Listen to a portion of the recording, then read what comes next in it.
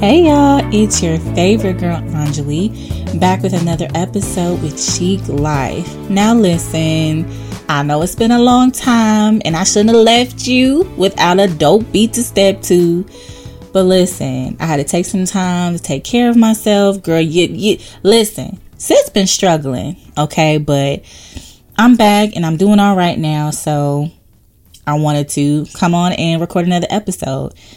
In that time, I've been doing a lot of thinking. I've been thinking. Okay, not that.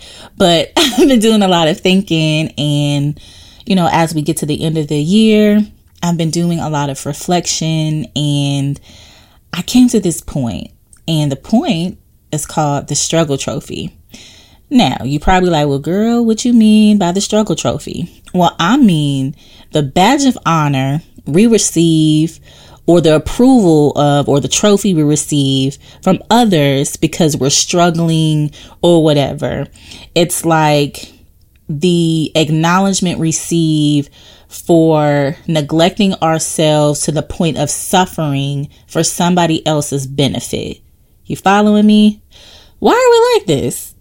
Why are we like this? So, for example, I know as a mom, you know, we talk about like, you know, we give all to our kids down to my last breath.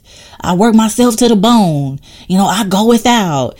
I neglect myself and my health, and I need all this stuff, but I do this for my kids. Well, why we do that? You know what I'm saying? Like, why is that the thing? Why do we feel, you know, some type of, I don't know, accomplishment when we've suffered for somebody else's gain? Like, why can't we both be okay and both gain? You know, that's the stuff I was thinking about.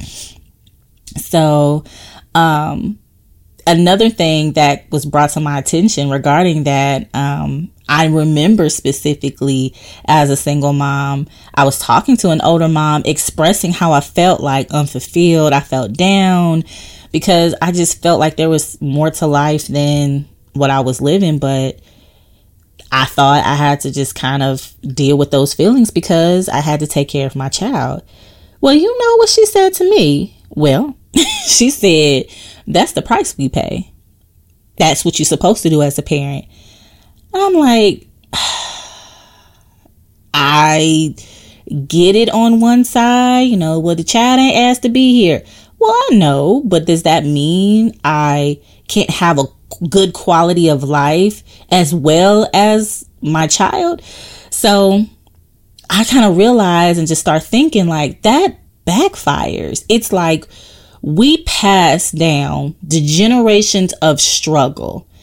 And we think that's okay. Like, well, we say stuff like, well, what's good for the goose is good for the gander. I don't know what the gander is, but I'm gonna just say that's not right. You know what I'm saying? And then there's people maybe like myself or maybe like you that want your child to do better than you, right? But the thing is, we try to tell them better. We try to tell them all the things we didn't know. We try to give them all the information that we didn't have because we want them to do better. However, they don't see you do better. And as you probably learned, if you have kids do what they see you do, not what they tell you to do. So they end up repeating the same cycle.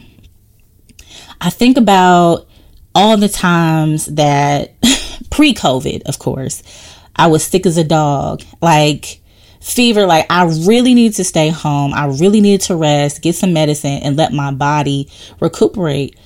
But in my mind, like, nah, I can't take off of work. I don't have the money. I can't afford it. I got to go to work. I got to press my way.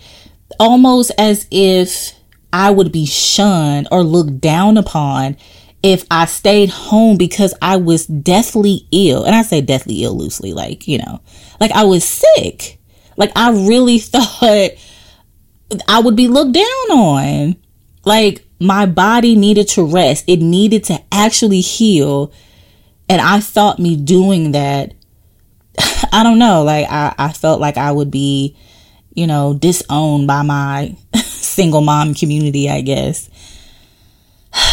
We always talk about, our heal people talk about like how we struggled and we fought and we worked tirelessly to get what we wanted. And some people, unlike the other parent, they feel like their kids need to do the same thing.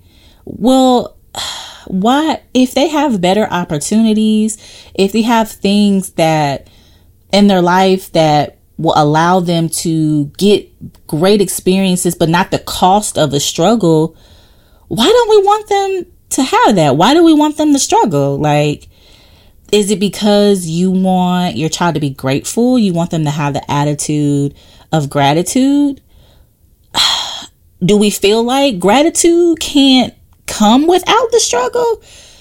Well, look, if that's what you think, if that's what people around you think, I say I beg to differ.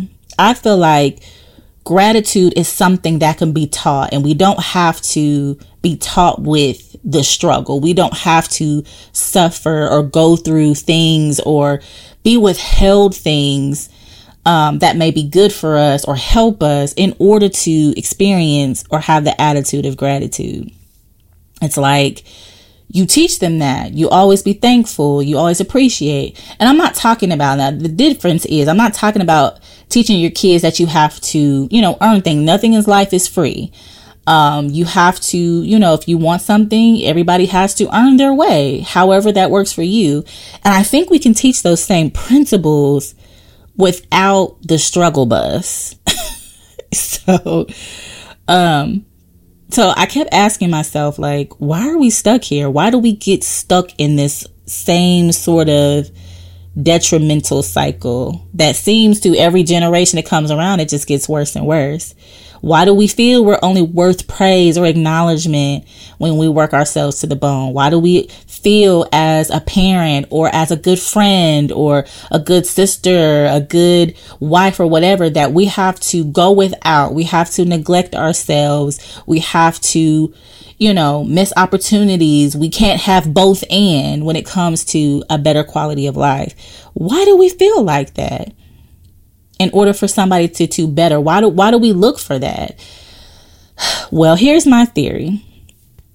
We justify our bad habits because we weren't exposed to better, or we were exposed and didn't want to admit that we were wrong. Crazy, right? Because I know for a lot of people around me, especially growing up and even getting to like late 20s, early 30s, like, I was only exposed to people that did the same thing, that felt like they had the struggle to get to the better part of life. That's all I seen. But then once I got around different people and seen a different way of operating in a different mindset and a different way of life, I was exposed to different. I was able to start thinking different, like, okay, well, you mean to say to me that even though I'm a single mom and I'm kind of struggling, like it's a little challenging to take care of her by myself, you mean I still can have something for me? Like I still matter? What? I still matter. I still need to feel a sense of fulfillment. I still should have hobbies and a life for myself outside of parenting. You mean that's for real? That changed my life.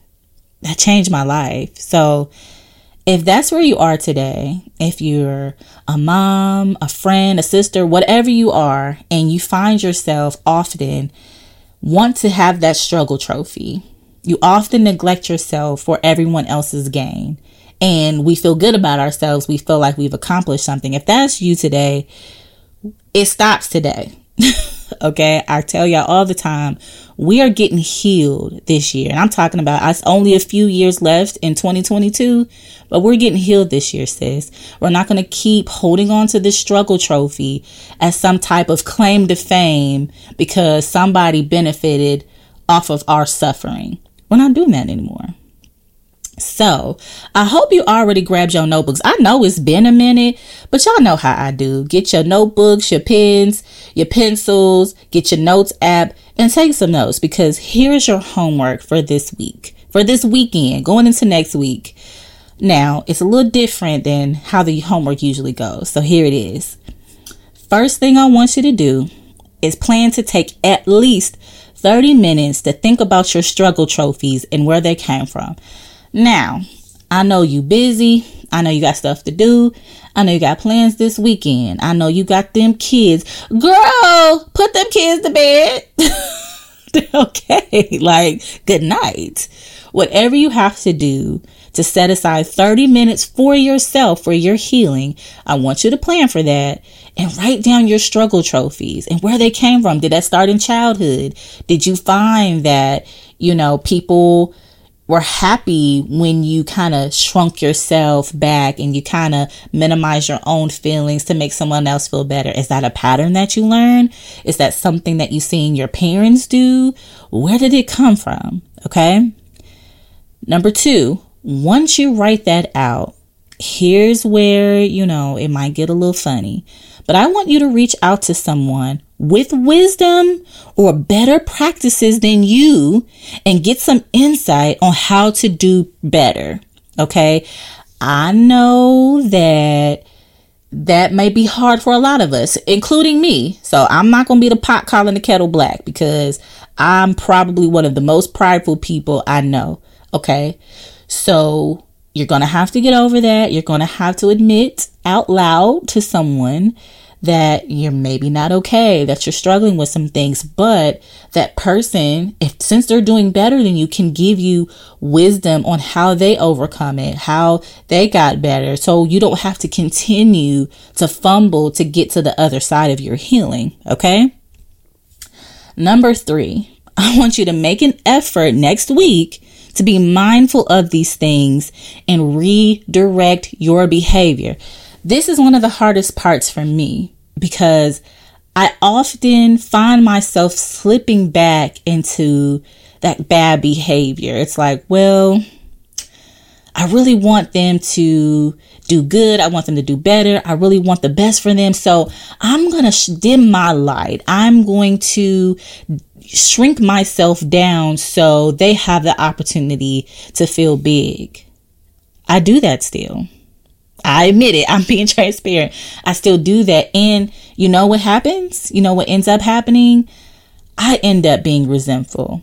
I end up hurt. I end up feeling less of myself. My feelings are hurt, because at the end of the day, it's not like that person's going to acknowledge it. Like, wow, thank you for, giving me a chance. And I guess they shouldn't, right? But I'm left with those feelings and having to repeat the same coping skills to try to heal from that again.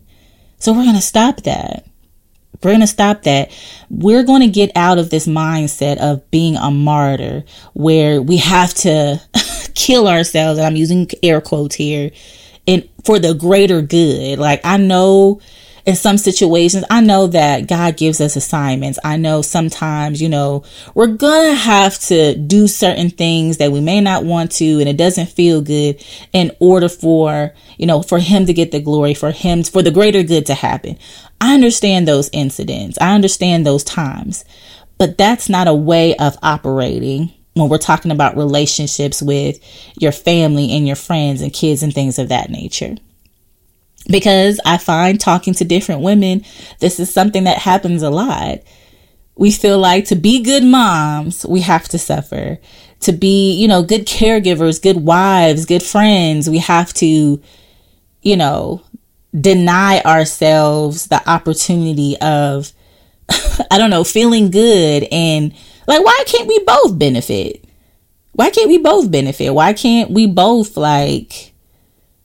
be on top? Why can't we both be in a good sense of self and not have to struggle or suffer for the greater good to happen? Why can't it be like that? Yeah. So we're getting healed this year. It's only a few episodes left in the Chic Life podcast, and we're going to get healed with everything in me. If I could do or help one person to heal, that is what I'm here for. So, as always, I hope you were empowered, encouraged, and inspired. And as always, I want you to live life, love God, and live chic. I'll talk to you soon.